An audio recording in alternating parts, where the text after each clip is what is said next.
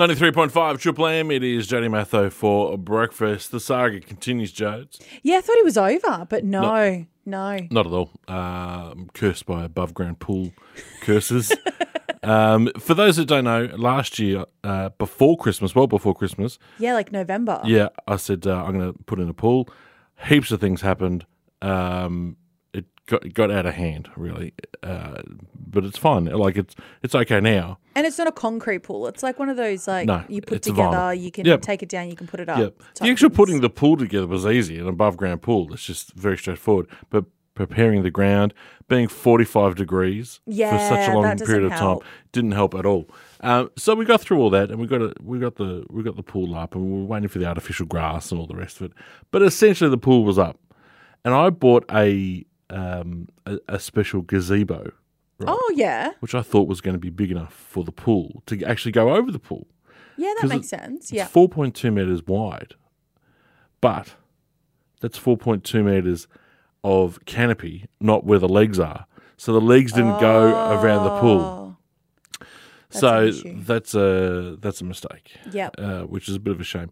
But you know, it kind of worked out. We put it over ourselves where we were sitting. Yeah, The yeah. pool didn't really get any shade, but And the shade moves. yeah, shade it all moves, moves. And, yeah. you know, as long as the kid's got sunscreen on and all the rest of it, and a hat, Very polite. everyone's fine. So I put the gazebo up, and it's all looking good, and everything's kind of roughed in because I didn't want anything to be permanent. Yeah, yeah. Because I thought, well, if I stake this gazebo down, maybe we want to move it. Maybe it's not the right place. Maybe the chairs need to be all that type of stuff. Maybe winter happens. Yeah, happens. and, Yeah, you know. that's right.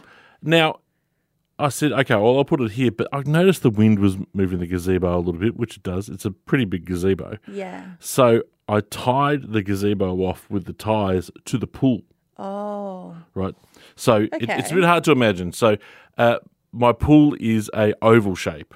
Oh, okay. And I've got two legs either side of the end of one oval, Yep. and it's tied from the essentially from the ties at the top where the canopy is to the legs of the pool.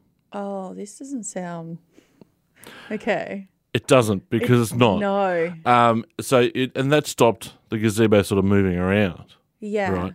For light winds. I was going to say, you get one, like we've had a few big windstorms. We have, Jodi. Yeah, like, We certainly have. And after one such episode, I went out and realised that the back really needed to be supported down because with just the front being held down, the wind picked up and flipped the gazebo into the pool and the gazebo filled with water. oh no. Like an upside down umbrella. How do you get it out? With a great difficulty, Jodi. I'm glad you asked.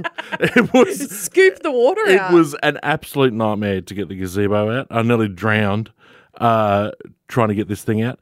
Eventually did. Not the last time it happened either. Oh no. Yeah, it happened in a different sort of situation learn from another your time. mistake. It happened just recently. It went in a different sort of fashion, but I needed the whole family to help me this time. But there was lightning just before, and I'm in the pool. Oh no. Was this the other day Yeah. when we had that really, really bad Yeah, storm? yeah, because I pulled the gazebo down, so I'm not putting it up. Yeah. Then it got really hot. So I'll put it back up. I know what I'm doing now. I'm experienced. Put it back up. And then within a couple of hours, I was in the pool just after a lightning storm. You know what I'm saying? Like the pool That's like does not. Did I make this pool above a pet cemetery?